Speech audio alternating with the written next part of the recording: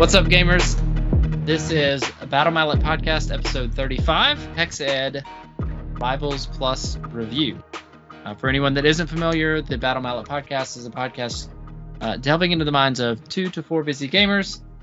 Maybe their annual journey to the Nova Open Convention. It's supposedly happening. We don't know if we're going to go or not. Fingers crossed, stars may align. Also delving into games that we love and balancing life with those games. My name is Jared Johnson, and tonight I am joined by Jason Tabled New Murray. Hello. Welcome to yet another episode of The Two of Us. Here we are. Just the two of us. We can make it if we try. And try we will. So this episode is going to be an overview / review of the Rivals Plus format for Warhammer Underworlds. Rivals Plus is constructing a deck from Warband specific cards and then any number of cards from any of 3 different sets. So you would pick your Warband cards and then choose another set, either Silent Menace, Illusory Might, or the Essentials pack. And then you can take any number of cards from those sets as well, and you construct your deck. So a little bit more deck construction intensive than your standard Rivals format. It's also been gaining lots of popularity at Nottingham. The Bugman's tournaments have been pretty popular over there. And we just recently ran a tournament using the Rivals Plus format, which we will dive into. So in this episode, we do want to cover the tournament that Jason graciously TO'd, that I got to play in, along with some other local members of the community. And then we're going to go through kind of what it looks like to build a Rivals Plus deck, the choices that you would make, whether you choose Silent Menace, Illusory Might, or the Essentials pack, why you make those choices, and also dive into maybe which warbands make sense for those choices. So it's a lot. Jason, you got anything to add before I guess we'll just take a break and jump into the tournament? No, I'm excited to start talking about the tournament, and I think you covered it all. Sweet. So so we'll take a break here, and when we come back, we will talk about the Rivals Plus tournament that Jason just TO'd.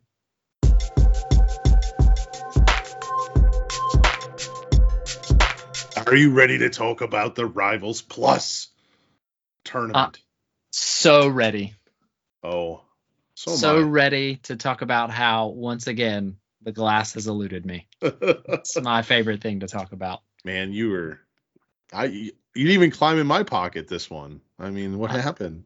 Well, I don't think I was in anybody's pocket, really, other than maybe my own pocket. There you go. Or I was in Headcracker's pocket when in Tooftagger's pocket when he decided to fail 4 dice attacks in a row. That was pretty painful to watch. Yeah. But anyway, so let's talk about, we had a tournament this past weekend, Rivals Plus tournament. Appreciate everyone that came out. We had 5 of us that showed up, so that means that I got to actually sit out and TO, which was an interesting experience because I've never this was my first TO experience. Wow, you wouldn't know that. You did a great job. Well, why? Thank you. I appreciate that.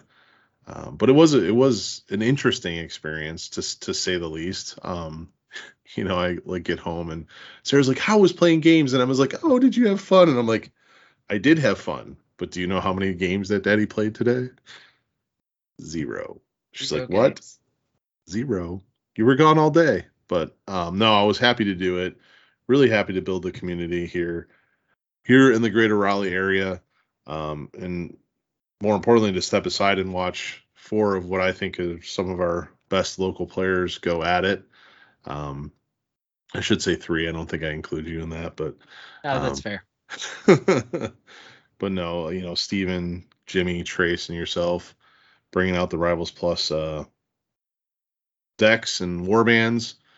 But I definitely made a few mistakes as a TO, and I don't know if you noticed them or not. So, I mean, I could pretend like I didn't notice. I think there was really only one mistake that I really noticed, and it, I think, but you caught it early enough that it didn't affect anything. It didn't change anything about the way that I played or the way that I don't think anyone else played. Yeah.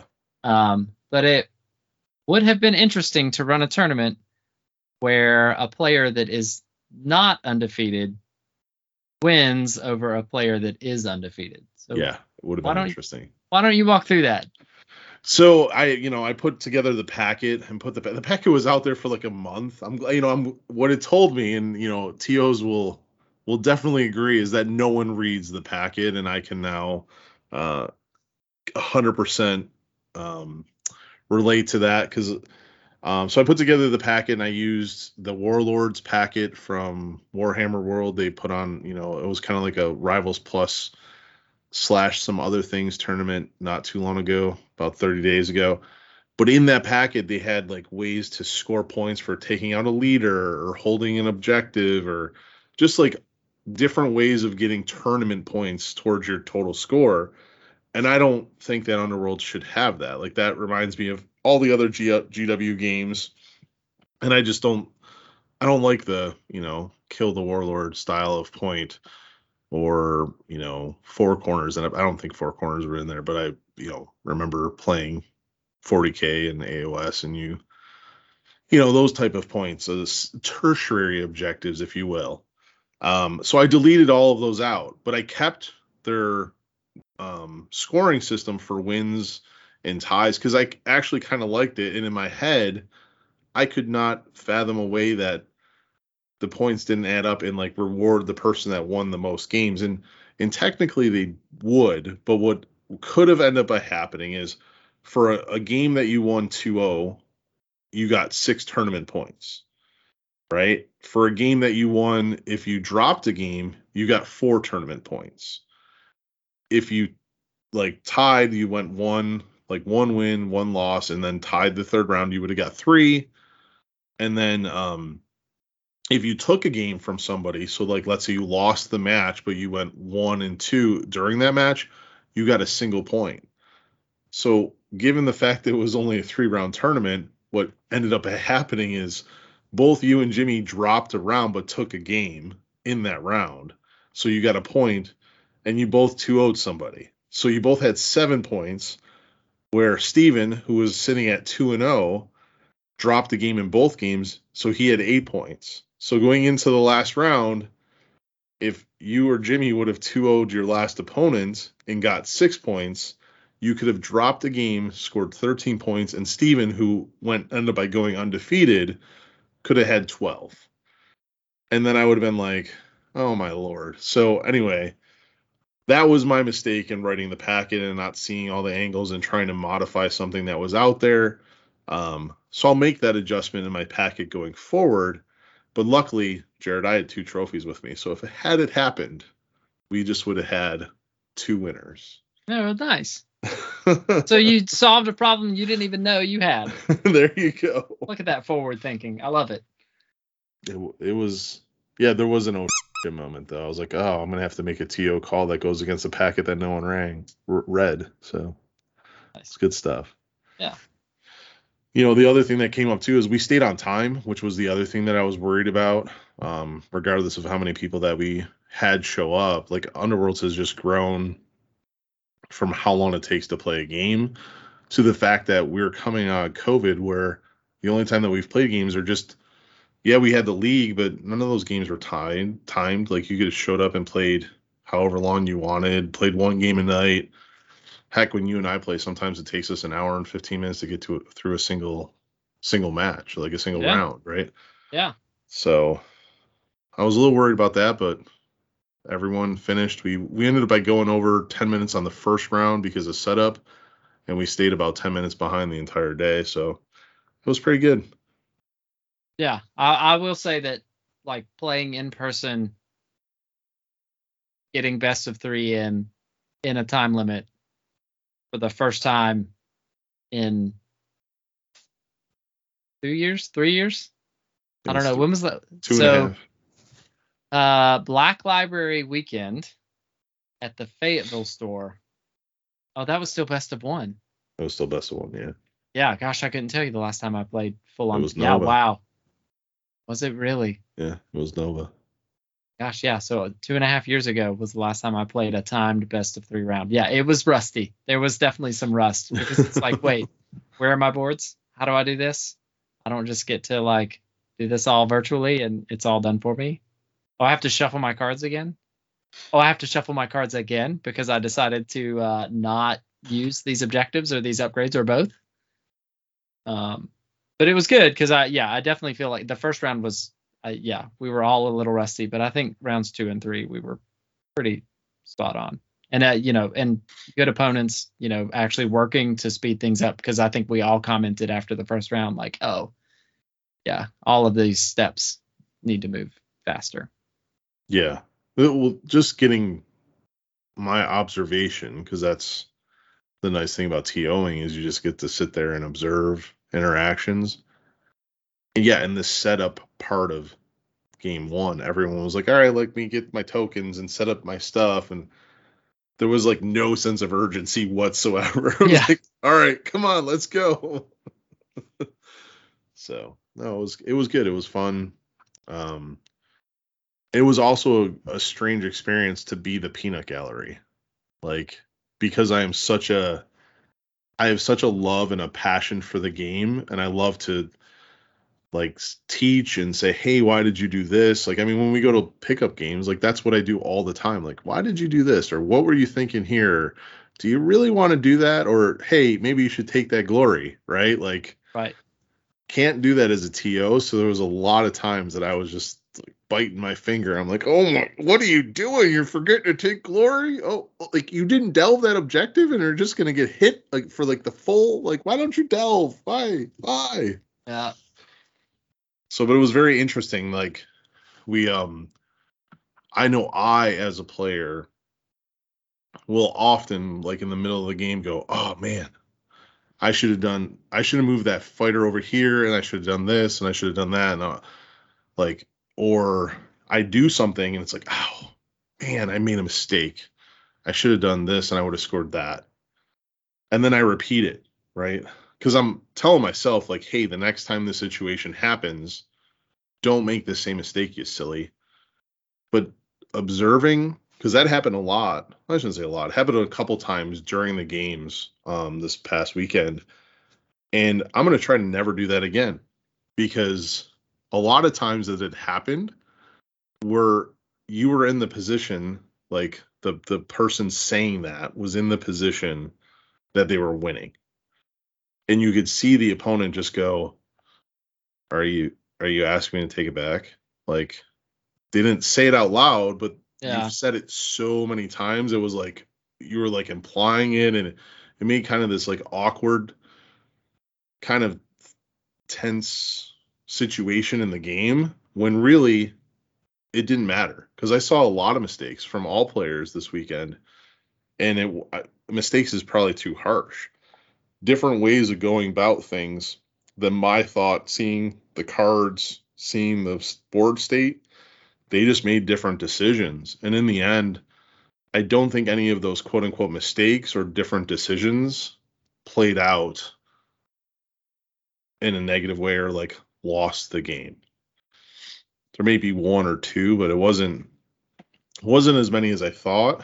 So going forward, I'm not going to comment when I mess up as much. Yeah. No, I think that's fair. I wonder if mentally, when you're in a tournament setting like that, if there's a switch that gets flipped where it's just implied that you're not asking for a take back and you're just verbally processing something. Because I think that's like, I don't think that I would ever ask to take something back in a tournament. Like, but just by mentioning it. So let's say, like, I mean, everybody knew each other this weekend, right? So maybe I'm reading it wrong. But if you're sitting at Nova and that person across the table doesn't know you and nothing else has happened, right? Like you move a fighter and you're on the objective, you roll the dice and you've kind of moved on to the next step, but they haven't activated or they haven't played a power card, and you're looking at it and you're like, oh, I should have moved them here. Not that you shouldn't have attacked, but you should have moved them here. And it doesn't really like make any impact on what happened, but you keep saying it. Like, and the opponent kind of like looks up at you, are they like, no one wants to be a jerk. Most people don't want to be a jerk, right? Like, Yeah. but yet if they give you that advantage, like you've already made the mistake. So just, or you've played it differently than you intended to. Yeah. So you're just putting them in a bad situation. At least that's, and I did that. Like I definitely have done that. Yeah. Maybe it's the repeated thing that makes the difference. Mm-hmm. I think that, yeah, maybe that's it. I think that's a good insight. I think saying, "Oh man, gosh, I moved that fighter to the wrong spot." Okay, moving on. Like if you say it in that way, it's very clear. Like you're just verbally processing a misplay or a different way of playing. But then you've also verbally cued, "Okay, I'm done. Let's move on," which would be very different than sitting across the table from somebody that keeps going like, "Gosh, why didn't I put him there?" And then you play a power card, and then I'm like, "Man, why did I move him there?" Like without acknowledging, like, okay, yes, there's a difference there. I can see that. And as an opponent, like if somebody, I think you're right. I think if somebody says, I should have moved him somewhere else. Okay, your power step. I think that's a very different verbal cue than my opponent just repeating over and over and over, "I should have moved somewhere else," or "I should have attacked a different fighter," or whatever. So yeah, and in that regard, now I am going to be self-conscious about how I verbally process something that maybe I don't think that I did correctly, or that wasn't maybe in the best intention for me winning the game, especially if I'm up on glory. Yes, but Underworlds is so swingy. It's like it's so hard, and I know locally some of our new players have not seen that yet. But you and I, we have so many games under our belt. We've just seen that like 3-4 glory lead. I mean, you observed that this weekend, right? Because your dice went cold. Yep. You're like, oh, this game is in the bag, and legitimately, if any one of those 4 attacks go through, the game is still in the bag. Yep. But they didn't. No, they did not. And Steven was able to chip away at that glory lead, and and it went the opposite way of what it looked like round 2. Yeah. So, well, good. So, I mean, that's any other questions about, like the eyes and the nines sitting on the sidelines, just waiting for their chance to get in there? I think it would have been fun to see what you put together for them as a kind of a ringer deck, so that nobody has to have a bye, but isn't necessarily playing a full tilt game. Oh, they would have. Championship would have been championship. Another piece of glass to put on the mantle. That would have been funny. You coming in as the ringer and getting a better record than everybody else. How much card glory was in your deck? That's a good question. A lot. Plus 15, primacy. 16. Plus primacy. Hold on. I don't actually have the deck pulled up. Let me. Well, I think Steven said he was around 15. Trace and Jimmy, with the cards they were running, they had to be around 15 or 16, if not more. I think I was a little high because I took some high risk, high reward stuff, which did not pan out for me. 17 total glory plus primacy. 17 plus primacy. Yeah. I had 13. Killing it. 13. There was only one two glory card in the entire objective deck. Nice. It still would have been fun, but I'm glad it didn't. So that was the TO experience. What are your thoughts on Rivals Plus? Now this is the first time that we've really played it. Yeah. What are your thoughts? So I'm pretty sure I like it. And as a former, all we ever played was Championship, because that's all that there really was to play. Other than, the occasional, I mean, we weren't calling it Rivals because Rivals was not a word, but when we introduced a new player to the game, we took the Beastgrave starter box and we said, okay, Do you want goat elves or do you want goats? And okay, here are your fighters. Here's your deck. You're done. But beyond that, we didn't do any like warband only games. So there was a lot of deck construction in Championship, and it felt very competitive. And I think Rivals Plus comes close to repeating that experience. When you play Rivals, you make one choice for a warband, and then gameplay comes down to in-game choices and dice. And with Rivals Plus, now you choose a warband, one of 36, 37, something, a large number. I think we're at 30, 36, 35, something like that. Something. It's an odd number because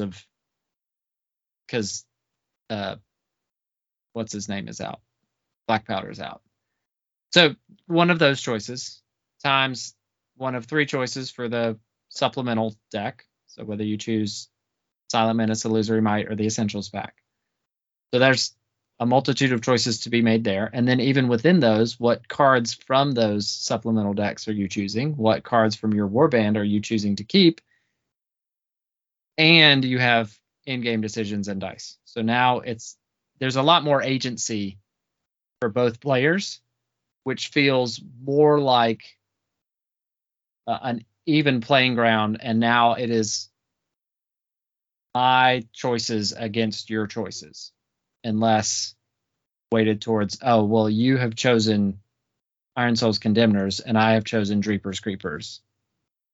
Like that, things are stacked heavily already in that alignment. And I think they get stacked a lot less heavily just by adding Rivals Plus, because now you can supplement all of the weaknesses of your warband or key into those strengths, and really, start to refine something down. Not as well as you can refine doing full-on Championship format, but I mean, it certainly felt good to play against, and I credit to my opponents. It felt like they had all made good choices, in their deck construction, good choices in their gameplay to really scratch that really head-to-head. Like I'm busting my head against your head trying to win this game out, versus, oh, like you chose Dreepers and I chose the spoilers. I guess we know how this game is going to go. Yeah. Do you think, well, first off, can you believe it? 39. 39. That's crazy. That is crazy. Because to your point, like, I mean, that's one of the things that has kept Rivals very fresh and fun for me, even though I still love Championship, is because it's more about warband decision. Like, you read the meta on, is somebody playing a big beastie? Like, is someone playing a Kanan? Is someone playing Rothgorn? Or is like the meta more Gribblies, 2-wound fighters that are out there? Or is it, kind of like what we saw this weekend? Is it 4-man, 4 character warbands or resilient elite warbands in Steel Hearts? And then the warband is part of that construction choice from a rival standpoint, and that is further shown in Rivals Plus. Is like that is part of a major part of picking if you're going to be successful or not. And I'm not saying like, yes, there's going to be innate warbands that just have better odds, right? Like Dreepers, because they have good fighters and they have good cards. But what warband, like if you think everyone's going to be playing a death warband, like what warband goes into them well, right? Like what warband has access to cleave or has access to ensnare to go up against them. So I think that is really cool part of Rivals and Rivals Plus. I guess another point is everyone, like, Rivals, an average game is what, 11, 12, 13 glory. What Yeah. was your, like, average game for glory in a Rivals Plus game? I mean, average is not a good choice for me. My But it was losses were pretty low. low. Yeah, but my wins were all pretty high. So I mean, like, I scored 20 glory in one game. I scored 17 glory in one game. So I mean the ceiling goes much higher Hmm. in Rivals Plus. And then you also scored what, 4 or 5 in some? Yeah. Yep. But isn't that the way championship goes? I mean, I guess that's true. Especially with an aggro warband. Yeah, if you get shut down early, somebody can keep you from doing what you're trying to do, especially with an aggro warband, then it can flip down pretty quick for you. That's a good point. But the other piece of that is even looking at the other games, right? So I guess just for clarification, we had Canaan's Reapers won the event, right? Yep. So there was that. Second place was Steelhearts. Third was the Mad Mob. Yep. And then fourth was Magor's Fiends, right? So just for the context of what we keep referring to, but watching all the games, like, they all were in double-digit glory. Most of them were above 15. Yeah.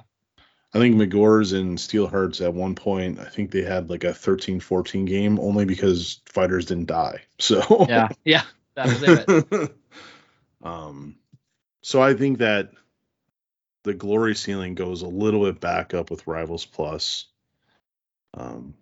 Did you felt like you were missing anything though? Like missing the challenge while building and constructing, or your opponent having an unfair advantage? I don't think so. I don't think on the deck construction side. I think that there were some gameplay mistakes that I made that probably cost me games, but I don't think that it was anything about deck construction other than, I mean, I maybe could have taken easier to score. But like those, I didn't feel like I didn't have choices for those, I guess is a good point to make. Like, I actively chose higher risk, high reward cards, knowing that there were lower risk, lower reward cards available for me. So yeah, like, I don't feel like I was missing anything. I think the one thing that it really would be missing would be like stretching play style. Like with the Mad Mob in Rivals Plus, you're still kind of stuck on some aggro. Like, really digging into the aggro more so than in Championship, because in Championship there are so many ways to gain primacy and so many ways to score off of having primacy or not having primacy. There are cards, Underdog is a great one, right? Like, let's say you kill somebody and you get primacy, but you got the glory for the kill, probably some objective off of that. So you're already up 2. Well, then there are cards to then give your opponent primacy. And then, so now, okay, they go up 1, but now you get 2 more. So it's still like a net 3 gain off of that play. Yeah. And just to clarify, an Underdog for our listeners that aren't familiar with that card, it's a 2 glory score in the end phase card, where if your opponent has the primacy token, you get the 2 glory, right? So, yeah. Or they've scored 3 more objectives than you. Yes. One or the other. Yeah. Good call. There is that. It is a hybrid objective, and everyone forgets about the hybrid version. But yeah, so what you're saying is, just so I'm following, is if you're an aggro warband, like the Rivals style warband is aggro, Rivals Plus, you're not flexing into a control build. No, not. Okay. It is not likely. It is not likely. So really, that rival, like, all that does is the plus gives it more juice to be more aggro.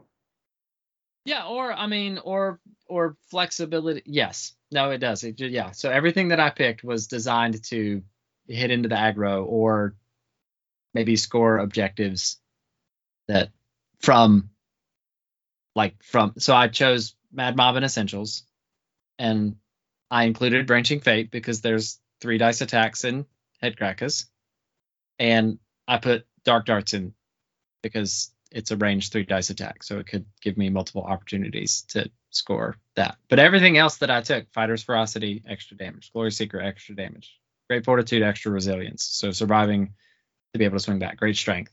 Center of Attention, pull somebody in if I get knocked back, countercharge, so help me reposition or get better positioning. Duel of Wits just gets more cards, and Sidestep, again, that's a help out the aggro situation more than anything else. And then everything else was either kill things or survive. Yeah. So yeah. So do you think that Rivals Plus is where we go locally? Does it ever go further than Rivals Plus? I don't think it'll go further than Rivals Plus anytime soon. Okay.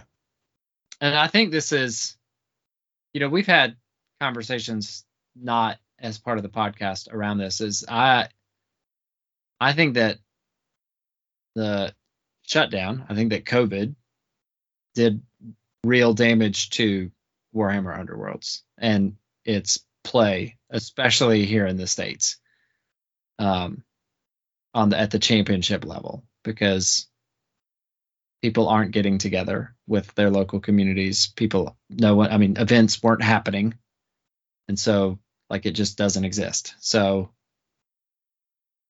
I don't know that it's where the game goes anytime soon for our community. I think Rivals Plus will scratch that itch for anybody that wants that itch scratched. And then Rivals is always a fallback for just fun pickup games, and where the goal is to just hang out and roll dice and play games. Are you okay with it? Like, let's say 2 years from now, all we have is Rivals Plus. Like, does that scratch enough itch for it to still be competitive enough for Jared? Are there championship events happening? No. Or is literally, the whole everything is going to Rivals Plus? No, I'm not talking globally or nationally. I'm talking just in Raleigh. And let's face it, you and I, we get to attend one large event every year. Yeah. That, even we've been twice. So let's just throw that out. Sure. We're just playing in Raleigh. We're just playing with the same 10 to 12 people, or, some go, some new, whatever. Yeah. Rivals Plus, is it enough for you to be there's enough here to figure out over and over again? I think there is enough now. I think that what's going to determine whether that continues or not is how the game designers handle it moving forward. What do future supplemental deck options look like? And if there are tough choices to be made in choosing which supplemental deck to use, then I think it does scratch that itch. I think that, not to spoil it, but I think that if we continue to sit in the kind of world where we're sitting in right now, I don't know that there is a lot of choice for most warbands. Okay. Which could be a little frustrating. That's not to say that I wouldn't find it fun. And it still feels like a competitive head-to-head when I sit across the table from somebody, more so than just a Rivals format. But I think that there could be a danger in not forcing players to make tough choices in the supplemental deck that they choose. Okay. What about you?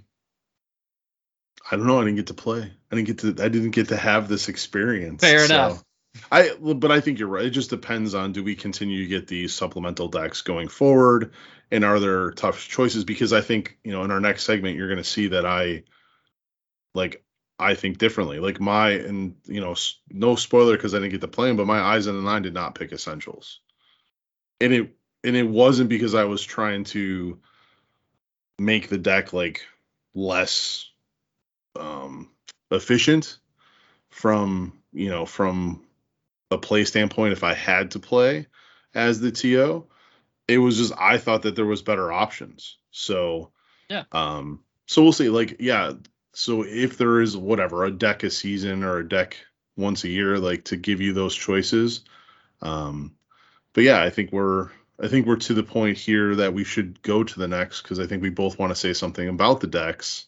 Yep. And we've covered the tournament. We've covered your experience.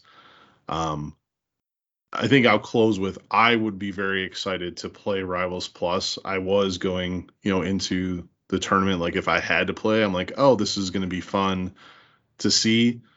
I love Rivals for the fact that I get to put my 39 painted warbands. I get to rotate those through and play them all.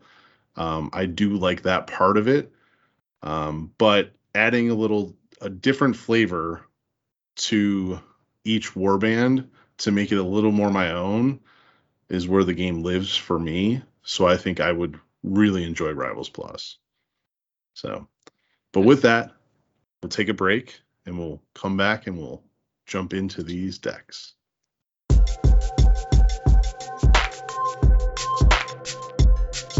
And we're back, and we are here and ready to talk about, I guess, building a deck in Rivals Plus and why you would choose anything other than the Essentials pack. Let's just get that out of the way. So if you listened to the last segment, you didn't jump through with the timestamps.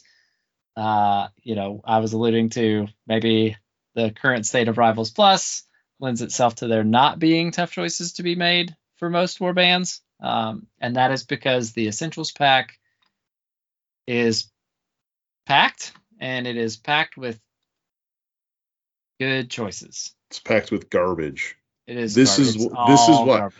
So all four of you took Essentials at our Rivals Plus. Yes. Except me if I would have played. Yes. The most recent event at Bugman's, 25 of the, I think it was like 38 people. It was the Essentials pack. Was the Essentials pack. Yep. So I obviously, yet again, think differently than everyone else out here. But this is why. Yeah. Because I think there's like the surges in the Essential pack one is good. The other ones pigeonhole you into a certain set that you have to do. Right. And I don't know if the rest of the objectives offset the fact that I'm going to take one objective compared to the two other decks that we have. And we'll get into those two other decks. Because the nice thing about Essentials is you get 60 cards to pick from. Yep. Where the other ones, you're getting 32. Yep. So it is twice as big. We'll just call it twice as big, even though it's 2 cards short or 4 cards short of it. So there's a lot more choices. And I'd be hard pressed saying that I couldn't make the gambits and the upgrades work from this deck. But I think there's a certain set of warbands that like the objectives that we're about to talk about. Okay. And the only surge objective that I'm taking out of this that I think fits into, it doesn't force your play style, is Branching Fate. Yeah. Because what did we do with all the Rivals decks, Jared? We picked 2 very easy score surges that kind of started the glory. Yep. That's true. And there is really only one. That doesn't make you make a charge. Like Strong Start, you need to go first or survive the first attack. Yep. And you literally could be putting yourself in a bad position to score Strong Start. Yep. Yeah, I mean, No Remorse requires a low wound target with a high damage attack. And I mean, we've discussed this at length. Damage 3 out the gate is pretty rare in Rivals. It becomes a little more prevalent in Rivals Plus, mostly because Steelhearts exists and they have two Smash 3 damage fighters. But No Remorse and Strong Start are not easy surges to score. And Victorious Duel is the one high risk, high reward card that I did not take. But I mean, that one's pretty easily defended against, is just keep your leader away from their leader. So Victorious Duel is fine if you're playing Mollog, right? Like, Yeah, no, that's true. There Yeah. are like Victorious Duel has had its day in the sun, and it's not a terrible surge because it's worth 2. Yep. But you had like you lose your leader, it's done. Let's say your activation 2 of round 2, and you can take out their leader with your Dangle Bro. Right. You're gonna tell me you're not gonna do that? You're just gonna let their leader run ram shot through the rest of your No, I'm totally warband? going to take out their leader with my Dangle Bro. So there you go. There's a surge. Boom. Yep. Done. Yep. And then, like I said, Strong Start. Like we've played with Strong Start a long time in Championship, and it's a great. If I'm taking Essentials, yes, Strong Start's making it in my deck, but it can force a charge, and then I get 4 whacks back at you. Or you score another surge, kill a fighter with that surge, Mm-hmm. and then you draw Strong Start. Yes. Because that happened to me. No. See. Yep. Bricking your deck. Now my deck is bricked. Make sure I say that properly. Not like the pre-show. Not like the pre-show. Yeah. Oh, okay. So branching fate is the only like. Again, if I'm taking this, I'll dabble in No Remorse. We saw it in our little play test this weekend. Someone took No Remorse, but everyone took Elite Warbands, so that never scored. Nope. So anyway. Yeah. No. Let's talk about the other one. So timeout. Reverse. So as we're talking about these cards, we should mention more warbands that like to take it, right? Yes. So Branching Fate, anyone that has a 3 dice fighter out the gate is or multiple 3 dice fighters. Yes. Yeah. Like Branching Fate is a very, very good objective. So who has 3 like other than Thorns? Who started with 3 dice and Mad Bomb? Tooth-Dagger. And then both Headcracker and Daco go to 3 dice when they inspire. Okay. So that fits there. Steelhearts had 3 dice. Yep. I don't know if you know this, but there's a ploy in the Essentials pack called Determined Effort. Mm-hmm. +1 dice. But it's not enough if I only get +1 dice one time. Yeah. No, I mean, you don't want to take Branching Fate if all of your fighters are on 2 dice. This is like 44%.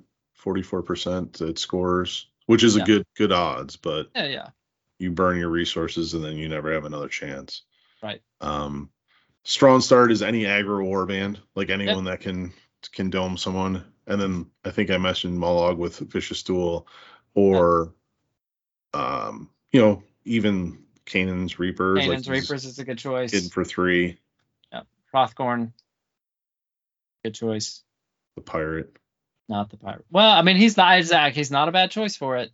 He's not as resilient as Hrothgorn. He's not, but if you're. But he's range 2, 3 damage, just like Kanan. Okay. So. All right. So then moving on to the end phase objectives, I think we have to talk about making a statement. Yeah. Gosh. Painful. It's a great card in Harrow Deep.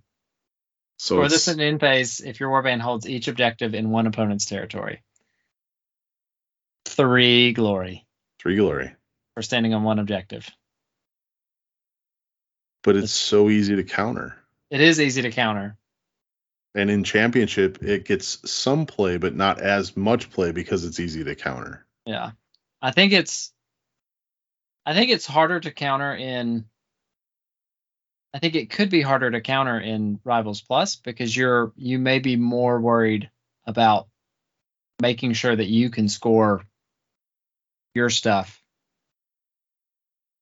especially in game 1, than you would be in preventing your opponent.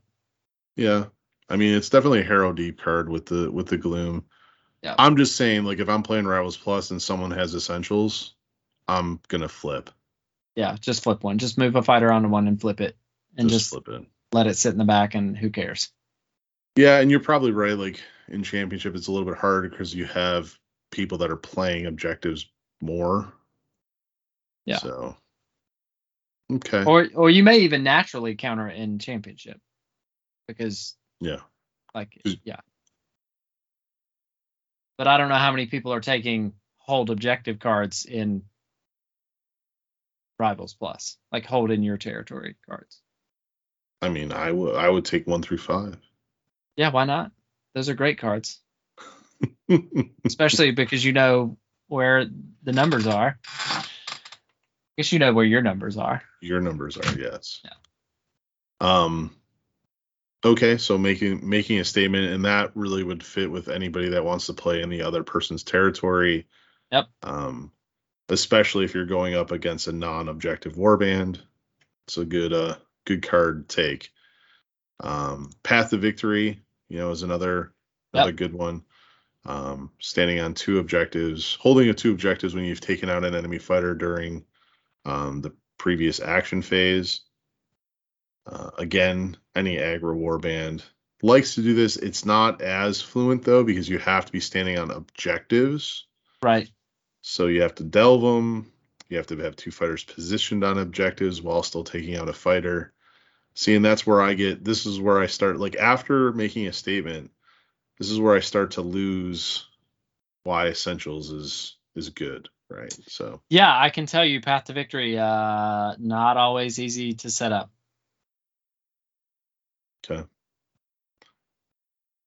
And do you think in Rivals Plus is there enough glory to score Great Gains? I had it scored on me. Did you? I did. Yeah. Just once though? No, like twice. Okay. Yeah. So Great Gains is you score 5 glory in this round. Yeah. And for our listeners, typically the way that this is scored is you'll get a surge and a kill, so that gets you to 2. Yep. You'll either get another kill or another end phase score, and then that brings you into this. To score that 5, because the end phase, the way that you rotate through the cards, you can select what you score in the end phase to add to that 5 glory points to score this. And if you have making a statement or 2 versions of making a statement. Yeah, for Steel Hearts. Yeah. Yeah. That's so it was Jimmy took Great Gains and scored it. Both games that I lost to Jimmy, he scored it because he had a 3. Because he had 3 glory any end phase cards. So. Yeah. Yep. There's not a lot of score 3 glory cards in Rivals Plus, period. Right. So yeah, okay. So all right, now maybe it's ticking back up with those. I think the other one to talk about out of the Essentials, well, really 3, the 3 third end phase cards. I think the most prevalent, at least around here with us locally, is Pure Carnage, where it's 7 fighters out of action, correct? Correct. Yep. In the third end phase, 7 fighters in total. That's including enemy fighters and your fighters for 3 glory. Yep. And this one plays really well into larger warbands, like when you're kind of like trying to mitigate losing glory. So like Kanan's Reapers, we played it this week. We see it a lot in Reavers. So if you were playing Reavers, this might be a reason to take Essentials. Yep. Or the goats. The spoilers. The spoilers, because then you can double down. They have their 2 glory. I can't remember the name of it, but 2 glory because 5 fighters are out. 5 total fighters are out, and there's at least 1 friendly surviving fighter. Yep. Double down on that. Yeah. I like it. But in the end, if I'm just looking at, if I have my warband and I'm solely picking my complementary deck off of what I think my warband does, and I look at these objectives, I know that this weekend we had 3 aggro warbands that chose Essentials, but there are more hold objectives in this deck than there are aggro. No, that's true. So Yeah. But anyway, the objectives are the weakest. Let's move on to the gambits. Oh, the gambits. So, what do you like out of here? Yes. All of them. Yeah. Yeah. No, they're all. Yeah, there's a lot good in here. So just positioning wise, you got center of attention, confusion, sidestep, Mirror move. mirror move, counter charge. So free movement Mm-hmm. on all of these cards. And that, I mean, being able to move without making a move action, being able to get back adjacent to a fighter without having to charge in order to get attacks off is huge. Duel of Wits is nice because it lets you cycle. Well, it's I think the other key thing too is when you're building a Rivals Plus deck, restricted cards don't matter. That's true. Yeah. So Duel of Wits is restricted because it is that strong. Yeah. So I think, yeah, like this is where Essential starts to win because there's 20 gambits and there's maybe 3 that I would argue like don't take those. You're not taking Lethal Ward. Correct. You're not taking Inspired Command. No. Inspired Command is good. Oh no, that one is good. Yeah. I'm not taking Flickering Step. Roll 8 dice, choose one fighter. Keen Avarice. Yeah. I'm not taking that one. And yeah, because you play it, your opponent that's sitting on an objective token is just like, okay, cool, I'll delve it.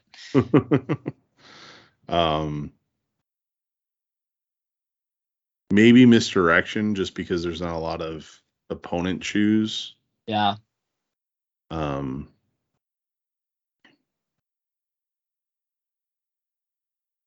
Yeah, but anything else? I think if you picked it like Daily Robbery, I can't believe that. It was a bubble. It was a bubble card for me. Yeah. I ended up not taking it. I don't know how much of a difference it would have made. It's 50-50 anyway, and it has to be in your hand when you need it. So the only other one that I would say I would not take is No Time, just because I don't, given Rivals limited format, I don't know if I need to shut down the Power Step as much. Maybe in certain matchups I do if I'm playing Hold Objective, but is not as prevalent as we'd like. I think that the big winners out of here besides Dual Wits, so just to stay in our normal format of pick 3, it would be Sidestep is just always good. Yep. Mighty Swing. Yeah. Yeah. Nothing like watching 2 orcs die. One attack. In Center of Attention, just because Center of Attention, it can be used in so many different ways. Whether it's what you want to push you want to push them, you want to set up a Mighty Swing, you want to set up a movement for you. It's a really, really good card. And I'll throw a honorable mention into Inspired Attack just because it's +1 damage, +1 dice. Yeah. So that's all I gotta say about gambits. I like it. They're great.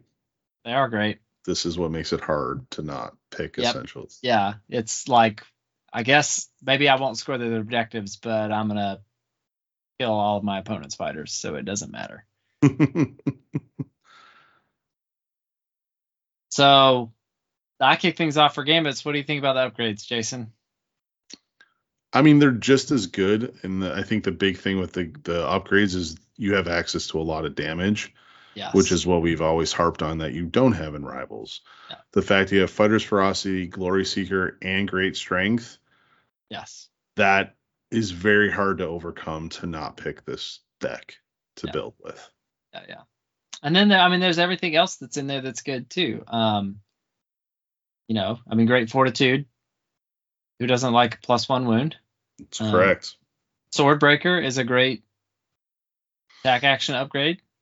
Mm-hmm. Dark Darts. So Swordbreaker's 3 hammers, 2 damage. Yep. It has another thing on a critical hit. You can make the your target discard a attack action upgrade.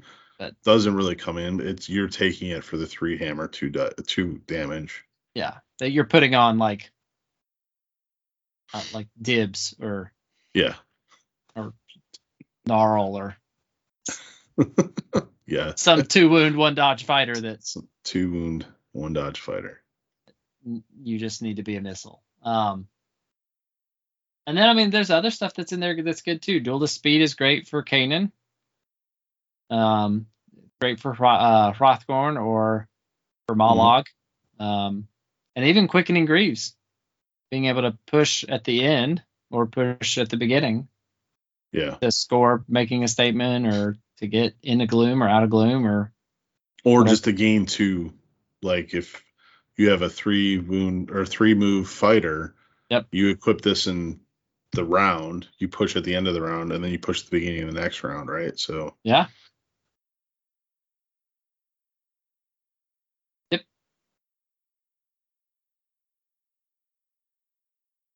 Yeah, I like it.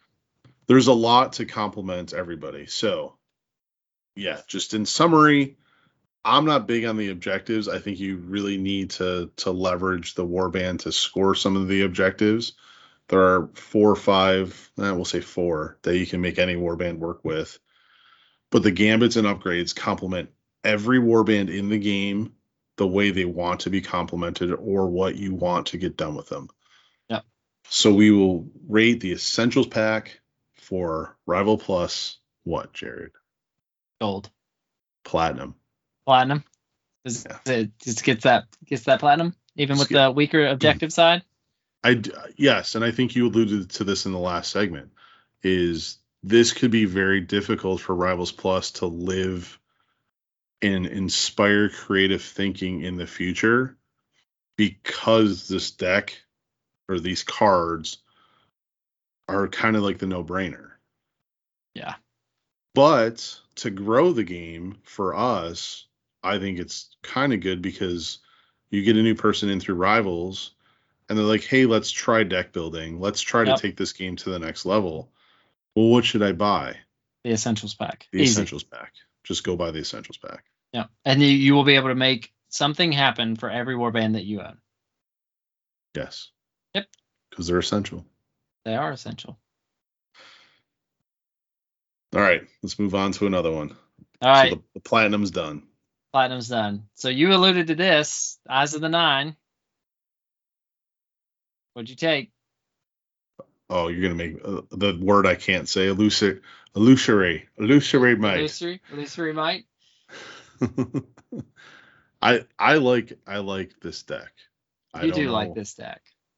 I'm using a lot of the cards in Championship. I built with it. It's just fun.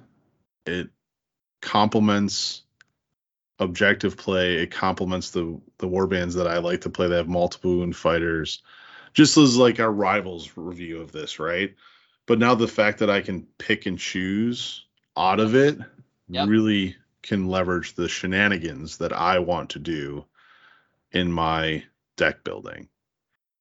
I think the no-brainer from an objective, just to kick it off, is Horrors in the Dark.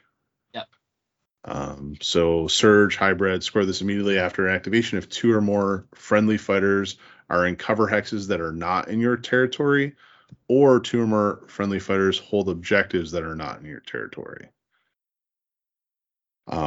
We covered this in the review, but it can fit aggro, it can fit hold objectives. Yes, you have to be in enemy territory or not your territory, but it's easy to set up during placement of your gloom hexes, and it's a score immediately. And if you have a push, you might be able to even score it, kind of through the power step into your activation. Yeah. Grimwatch, like this card. Yeah. Be pushing anyway to keep people out of your territory. So. Mm-hmm. The problem I had with building the deck, Jared, is to take some of the other surges. You have to kind of leverage this deck even more. So illusionary nemesis, like you have to have illusions in your deck to run that. Yep. Right? Illusionary. God, I hate that word. I just hate it. It does not compute in my brain. God. Scored immediately after a friendly fighter. Like, never mind. You just have to have an illusion in your deck, right? Like, so I'm not even gonna really, because it's not unless you're building for it. And I did with the Eyes of the Nine. I did build. The only one other score immediately that you may take if this is the deck that you're selecting is Shock Troops. So it's score this immediately after an activation if one or more friendly fighters hold an objective in enemy territory that has a number equal to the number of the fighter's upgrades. So kind of have to like look at those objectives when you're placing them down. If you get objective 1, place it where you can get into the territory, flip it, and have 1 objective. Yeah. Or one or more friendly fighters have more upgrades than there are surviving enemy fighters. Matchup dependent. But if you're playing against Steelhearts, you can do this. Just throw 4 upgrades on somebody. Anything out of the end phase ones that you might take if you selected this? I mean, we talked about trace the ley lines. Yeah. I mean, you know the numbers, so you know, you might be able to figure that out. I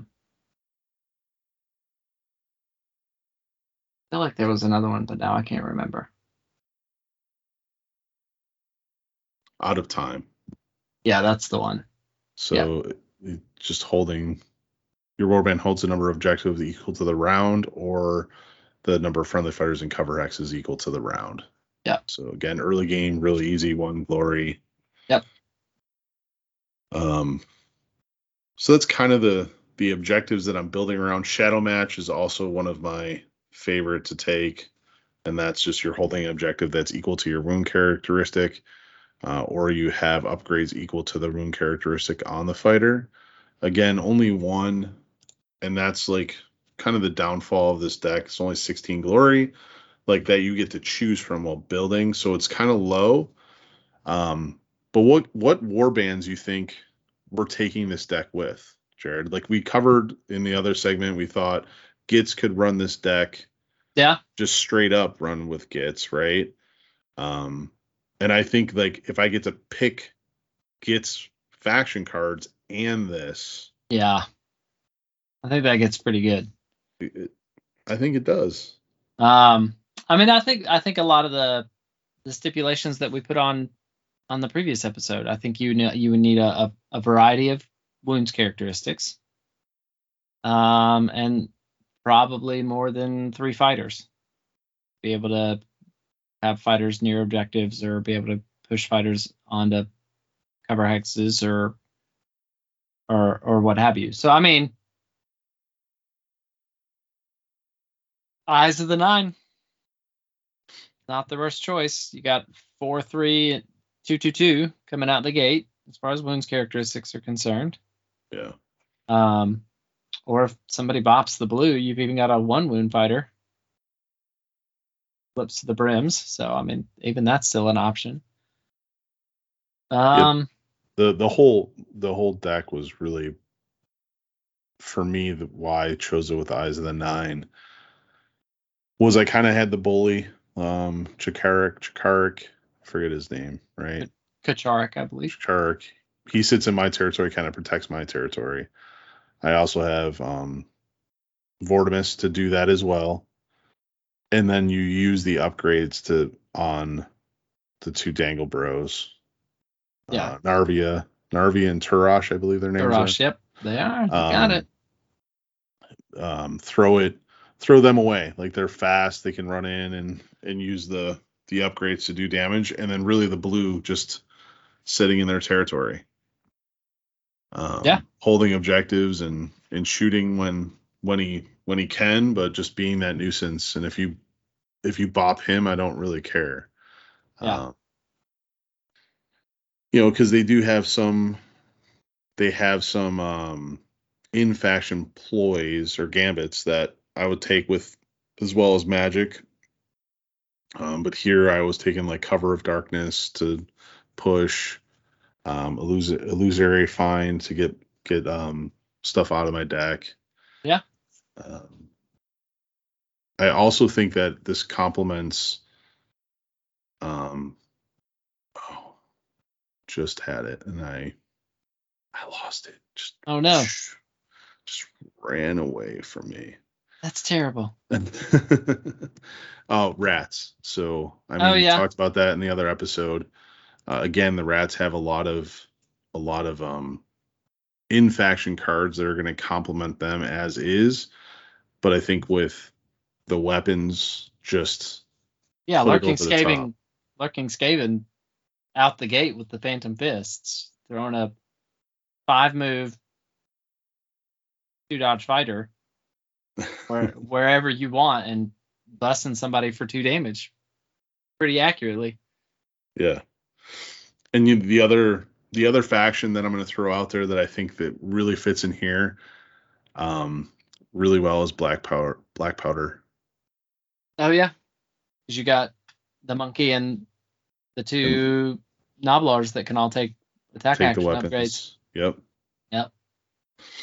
Because he's going to do what you're going to take the cards that complement Black Powder himself, and then you take these cards to kind of complement the rest of the warband. And I think that that's where the Rivals deck struggles, is there's just not a lot of cards to complement the other fighters, and this does it. So Yeah. I like it. And then just for like, so the best upgrades would be, Fist, Shield, Spear. Ephemeral Fortitude gets a ton of play in Championship. I think you can leverage this here. And then Weapon Master, even though it might not see as much play in other formats, the fact that you have access to the illusionary upgrades, like Weapon Master, is real easy to get on and then get the perk for it. So yeah, because I mean it applies if you put Phantom Shield and then either of the other range 1 or range 2 attack action upgrades on, then you have paid no glory, and now you have a 3 smash 3 damage attack or a 2 smash range 2 3 damage attack. So pretty hard not to complain about. Are you on mute, Jason? No. Don't think that was true. So I just said cool. Is there anything else that we have to hit on this? Like, I don't think so. Large warbands with like expendable fighters looking for the glass cannon. Yep. Just another point about Gits too is they have infestation, which gets you over the glory cap. So yeah, it does. It's 5 glory for holding all objectives in 1 tier. And for holding all the objectives on the board. So all the objectives on the board. Yeah. Oh yeah. You'll get it once. Or if you're playing against us. Always, because you don't block it. So yeah. It's perfect. All right, let's move on to the last one. The last one. The old Silent Menace. Silent Menace. Dennis the Menace. So what warbands are we taking with this? So we've already established that we don't like this deck by itself. No. Does it hold any water, like as a building tool? So I think you actually run into a similar problem that you run into with the Essentials pack, is I don't think that the objectives are very good. But I think that the gambits and the upgrades have some teeth to them. So I think probably the only objective that the only surge that I really like in this deck is Impending Doom. Okay. So that's score this immediately after an activation if 1 or more enemy fighters are adjacent to 2 or more friendly fighters. I mean, that happens a lot, or it's something that you can pretty reasonably set up. But the other surges are pretty specific. They would not be cards that we would feature in a review where it may okay, I'm definitely taking this, or this is the one that I want to hunt for because it's going to help seed that early glory. Yeah, I mean, Orchestrated kill is a good one for certain warbands. And there's Yes. a card in here that gives you an extra support that you could make that one work as your 2, but I think you are right. I think we're back to the essentials for at least surges. Like they're Yeah. But then again, IM didn't give us a whole lot of surges either. So No, it did not. Nope. But I would argue that cold-blooded killers for just having two enemy fighters out of action is Yep. really good, and demolish the opposition is played a lot in Championship. Yes. So that's a score in the third end phase if there are no enemy fighters in enemy territory, or there are no more than one surviving enemy fighter. Yep. And just looking back at the games that we saw, that probably would have scored, and it's a three glory card. So yeah. And Promise of Destruction for anyone that has persisting gambits could work. So yeah, because that one's score this in an end phase if there are one or more persisting gambits. So it's pretty easy with Worm Spat, with I don't want to raid on your parade, but I think that the cycles go away at the end of the phase. Do they? Or the end of the round? Yeah, I think so. Oh, no. Well, Lumineth can do this then. Lumineth can do it. There you go. All day, every day. I think Starblood Stalkers can do it as well. Yes. Yeah, they have I can't remember what they're called. Astro. Yeah. Somethings. It would leave it to Wormspat to not get the card that they need. To have an option. I'm actually going to go look this up now. Got to figure this out. Clicky, Wormspat, Rivals deck. Persists until the end of the round, or you play another Cycle Ploy. So, womp. End of the round, yeah. No. End of the round, yep. Say lovey. No, end of the round. Persists until the end of the round, and then Promise of Destruction is score this in an end phase if there are one or end of the round is after scoring. Yeah. Oh, okay. Yep. You're good. It's not phase. It's round. It's not phase. It's round. Yeah. There we go. Wormspat. Bam. Taking Silent Menace. Actually, in reality.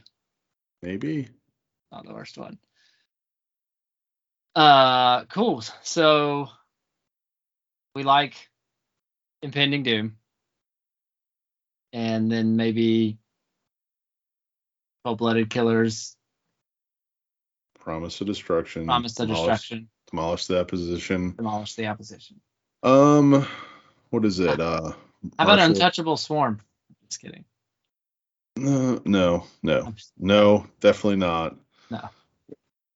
Orchestrated Kill has play. Yeah, I mean, yeah. So maybe it's not as a deck on its own.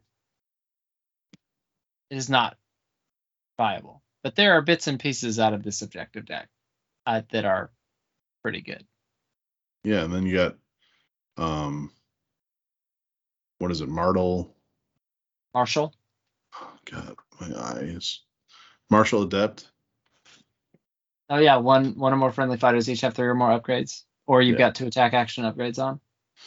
Yeah, there are easier objectives in here than there are in essentials, but it's just they're not high glory. Yeah, that's fair. Okay, so then we get to gambits. What do you think about the gambits? I mean, I think the gambits are pretty good.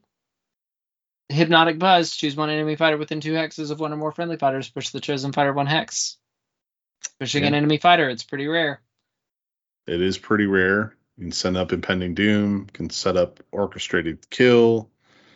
You can set up Demolish the Opposition. I mean, it's definitely it's highly played in Championship. Yep. Wings. Membranous Wings. Membranous Wings. +2 move on a charge. Yep. Now, granted, you're not using it like we've seen in other scenarios where you're scoring a surge card. Right. But +2 move can really complement a slow moving warband. Yeah. Yeah, I mean, or help you keep a fighter safe. Mm-hmm. Until the time is right. Well, it has to be with a charge though. So. Well, yeah, no, hold them back and slam it. Yeah, hold them back and then slam them forward. You keep Septimus in the back, or you keep Fecula like all the way in the back until you absolutely need her to come in. Or it lets you protect a low wound fighter that you're going to tool up to be a missile, and then throw them in, do their job. I like Symbiote's Call. I mean, it's always nice to be able to either flip an objective or push towards a feature token, flip a feature token or push towards it.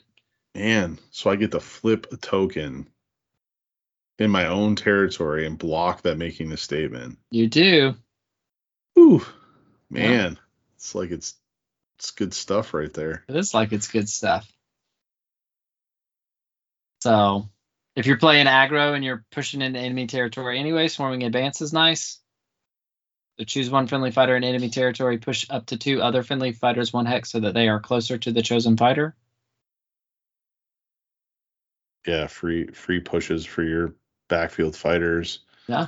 Acidus Strike may not make the cut, but the fact that you have a limited pool might make it into. Then that one is reaction play this after a friendly fighter's successful attack action picks one of the target's upgrades and discard that card. I mean, nothing like taking a great fortitude off you and having you die. So. Yep.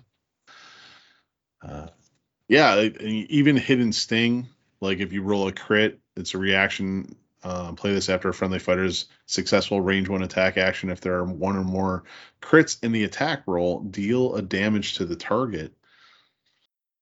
And then I'm not going to read Strength of the Storm, but if you're playing a mob warband, right? Yes. So then you have Orchestrated Kill, Impending Doom, and Strength of the Storm, which gives you dice or damage for multiple supporting fighters. Yeah. Man. Well, and then you've got Swarming Strike. So this is the one that sets up Orchestrated Kill. Orchestrated Kill is the first friendly fighter to make an attack action, and the next activation is considered to have 1 additional supporting fighter. So. Oh man, and Strength of the Swarm. This effect persists until after the it's not I thought I was going to say persist all the way. Yeah, but it persists until after the next attack action made by a friendly fighter. So you can play it, and then now your opponent is sweating. When is he going to make an attack action? Actually, I play it in the fourth power step, and I let it persist all the way to the next round, and I score Promise of Destruction. Oh, there you go. Nailed it. Oh yeah, you know what? This is the strongest deck there is now. No, yep. It's not. No. Anyway, so we've covered almost every gambit in here, and we found uses for it. Again, like it's really got to complement a certain warband. And I gravitate to the swarmy style warbands anyway. Oh, sure. But there is definitely, if I was playing Dread Pageant, this one might fit pretty well. Like I'm going to get a kill. I don't know if they have a persisting gambit. I don't think so. But there could be some good synergy there. We already talked about the Purifiers and Nurgle, but I do think that there are warbands that can leverage this. I just don't think a lot of people have really looked at it, and Hypnotic Buzz is so really good. It's really good. And then you move into... Well, I think Cunning Crew. Likes this one. Oh, yeah. So much support-based stuff. And then we'll get into this, too, with weapon attack action upgrades coming up. But I think the Cunning Crew... I don't think the Cunning Crew hates this one. No, you're right. You are right. The Cunning Crew, this one would definitely... Impending Doom and Orchestrated Kill. I don't think that they have a persisting upgrade or a persisting gambit, but still, Strength of the Swarm is great for them. It is. So. Wow. Yeah, that's a great call out. Moving on to the upgrades. I mean, let's just hit it. Like Augmented Limbs. Is that not restricted in Championship? Yeah, it is totally restricted in championship. Yep. So that's a Plus really plus one dice to range one attack actions. And you're a quarry, but I don't think quarry is going to come up that often in Rivals Plus. I don't think that much keys off of it. yeah. I don't think quarry really matters in Rivals Plus. But I mean, are you kidding me? Like Oberyn and Steelheart would love to have plus one damage. Toothjagger would love to have plus one dice. Wallop would love to have plus one dice. I think Morgok or Artskull, all of them would love to have an additional dice on there. Yeah, it's great. Who doesn't love accuracy? Who doesn't? It, yeah. So, and then the spear, like the spear in this, like even the chitin scimitars. Before you jump over it, I did jump over it, so yeah. Three for swords with cleave, and if you don't roll any successes, you get to reroll one dice. So, gosh, wouldn't that have been nice?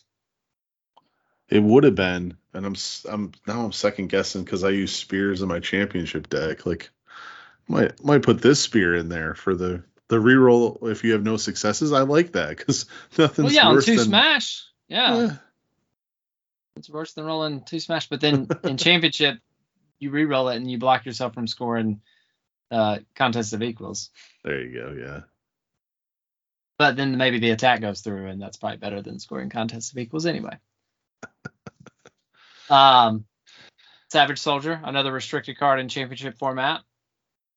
Yeah, Savage Soldier is really good, especially if you're going up against Reapers. Like, you want that cleave and ensnare. Granted, it's going to be a little bit harder in Rivals because it's like 4 upgrades to get there. But the plus 1 dice by itself is really, really solid. Silent Ring, like, because you're not going to have dual wits because you've chosen this. Silent Ring can get you that kind of ploy gambit and upgrade cycle going on, which is kind of cool. I'm thinking about Hrothgorn. I'm thinking about Mollog. Canaan's Reapers. It's tough because every time I say that, I'm like, well, do they like these cards more than they like the Essentials pack, though? Yeah. So the thing, because when I look at Silent Menace, I'm almost like, when you're playing Canaan's Reapers, why don't you put this instead of Essentials? And I think the biggest difference is Glory Seeker and Great Strength. Yeah. I don't think you lose a lot from the gambits, but you need the extra damage, and that is hard to come by in this deck. Yeah. But if I have access to 3 or 4 damage in my warband, it may not be as hurtful. But I do think, like, I think that Canaan's Reapers, and definitely the Cunning Crew, like you hit on the Cunning Crew. Yeah. They really like this. I think that Gits could like it. I don't know if they like it as much as Illusory Might. Yeah. I guess the point is that as not good at all in a full Rivals format Silent Menace is, I think there's a lot to be had here in a Rivals Plus format. Yeah, especially if you have a pretty good choice of faction cards to start with. And you just can supplement some accuracy, supplement some damage with supports and stuff, supplement a couple of objectives. I think this could make a lot of sense. Yeah, no, I agree with you. I think I would definitely go with the crew first. The Cunning Crew would be my first selection. Yeah. With this. And then I probably would try Canaan's Reapers. I would just have to look at how do I flush out my glory. Yeah. And then And then I probably go Wormspat. Because Wormspat can be pretty aggro. And I don't really need a ton of damage because to inspire, I don't want a ton of things dead. I just want plink damage everywhere. Yeah, that's true. So. Well, yeah. Huh. Cool. I think there are just options out there. I think Essentials is the easy pick. Yes. So if you're gonna rate gold, bronze, silver, and gold, Silent Menace and Illusory Might, like what are you giving them? So I think Illusory Might gets a silver. I mean, I gotta say, depending on your choice, Silent Menace, it might be like 60% silver, 40% bronze, some sort of alloy. An alloyed, yeah. Yeah, or maybe a flip there. Maybe it's 60% bronze, but 40% silver. Overall, I mean, I think for Cunning Crew, I mean, we talked about this when we reviewed the Cunning Crew. They're hurting for damage, right? There's a lot of 2 damage in there, and it feels like Glory Seeker and Fighter's Ferocity and Great Strength would provide more persistent utility. But I don't know, getting +1 dice and +1 damage for having supports is pretty good, and then getting extras glory for doing what the warband wants to do anyway by crowding around people. I don't know. What are your thoughts? I think I'd kind of sum it up like this from an upgrade standpoint. Just purely upgrade. Okay. If I want damage, I'm going Essentials. Okay. If I want dice, I'm going Silent Menace. Okay. If I want weapons, I'm going Illusionary Might. Okay. And I think that's fair. And I think the gambits, I think that like obviously Essentials is the strongest. I think Silent Menace is a strong second because there's pushes and complementary damage, like different niche things. And I think IM is probably the worst from gambits. Like they're just not. You're just gonna say I am from now on. That's it. I can't say that word. It's just the way it is. Yeah. And then upgrades. I'm sorry, objectives. I think the objectives is really the one that matters on your warband selection at all. Like currently Essentials has the high end phase scoring with Pure Carnage making the statement, Path to Victory. I mean, even Conquest and Denial. Yeah. Denial is a river. It is a river in Egypt. So yeah, I think that's where like the objectives would be based on the warband, but I think you're getting the same amount of objectives out of any of the selection. Like if you take Silent Menace, you're probably taking 4 or 5. If you take Essentials, you're probably taking 4 or 5. And I think you just have to build differently because they are so illusion focused that you just have to build the deck a little bit differently to get all the objectives out of there. Gotcha. And that's where I'm leaving it. I like it. I think that makes sense. Good. Hopefully it helps. Yeah. Hopefully next tournament we see a couple more things sprinkled in there. Yeah. I think you've hit it though. I think it's going to be really dependent on what warbands people bring. So cool. Well, yeah. So, why don't we take a break, and when we come back, we'll close out the show.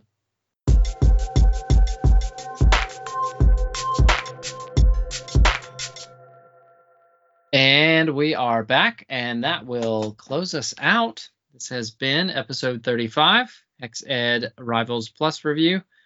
If you have not liked, subscribed, followed, whatever, we appreciate that. You can leave reviews everywhere. If the content that we're creating has been useful, reviewing it is probably the best way to help other people find it, other than direct referrals. And so, we'd appreciate that. We literally make no money from this. We just want to produce stuff that people are using. So we want to grow the game. Grow the game.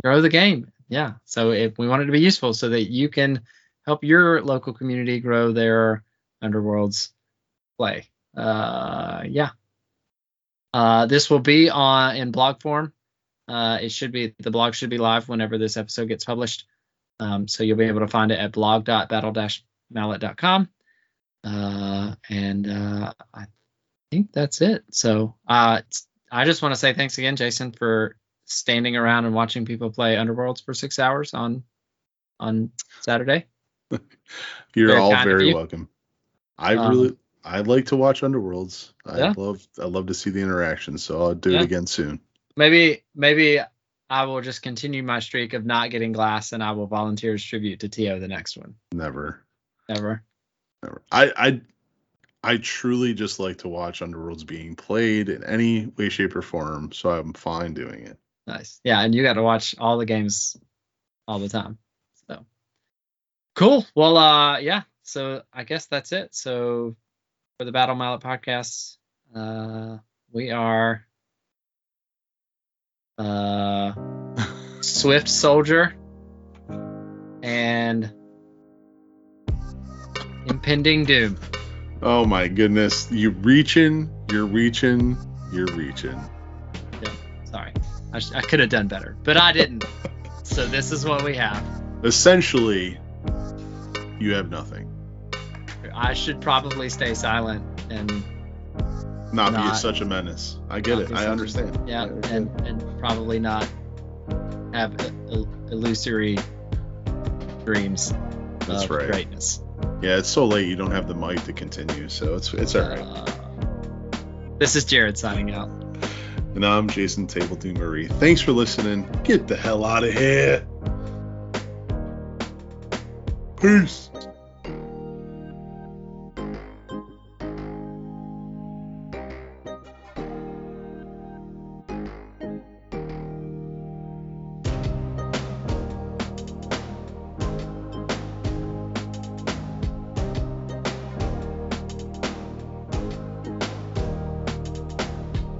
The Battle Mallet podcast is protected under the Creative Commons license. If you have further questions as to its use, you can find more information via links on podcast.battle-mallet.com. Music by Anno Domini Beats.